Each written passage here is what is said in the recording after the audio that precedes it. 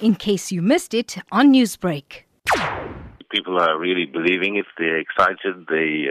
And have a lot of hope. So we need to direct them to let's work on the scientific basis, on the basis of facts. The technical team, the experts, were able to examine some of the stones that have been found.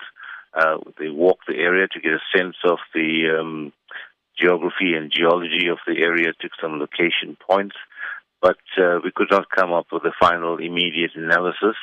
And so going forward, there's two levels at which we are awaiting reports. One is a report on the stones and samples that they examined, and some of which they were able to take away.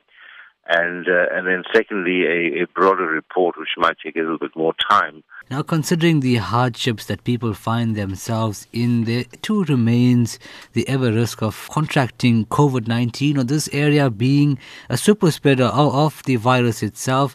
In terms of engaging with the health department with regards to this matter as a matter of urgency, what can you tell me? COVID-19 is here. Although we're not fully into the third wave in KZN, we are at great risk, and COVID-19 regulations must be followed. We were concerned about the lack of mask wearing, for example, although it's open air activity. Fortunately, it's not deep mining. It's surface mining. The deepest hole there was about 0.5 meter depth, and it's people using basic implements to dig.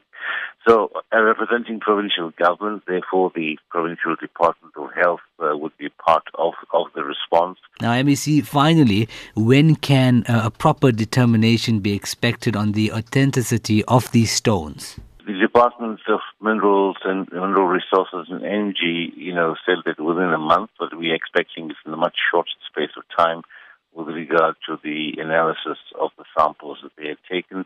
I would say within the next week at least, or at most, we should have some information.